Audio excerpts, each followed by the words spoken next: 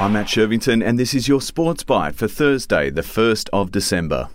The Socceroos have a huge challenge to reach the World Cup quarterfinals for the first time, matched up against two-time champions Argentina. Australia are through to the round of 16 for only the second time after a thrilling 1-0 win over Denmark. Lionel Messi's Argentina booked their spot against the Socceroos on Sunday morning, topping Group C with a 2-0 win over Poland. Mexico won 2-1 over Saudi Arabia but failed to progress due to goal difference. Poland reaching the knockout stage for the first time since 1986. They'll play reigning champions France on Monday morning. That's your Sports Byte for this Thursday, the 1st of December.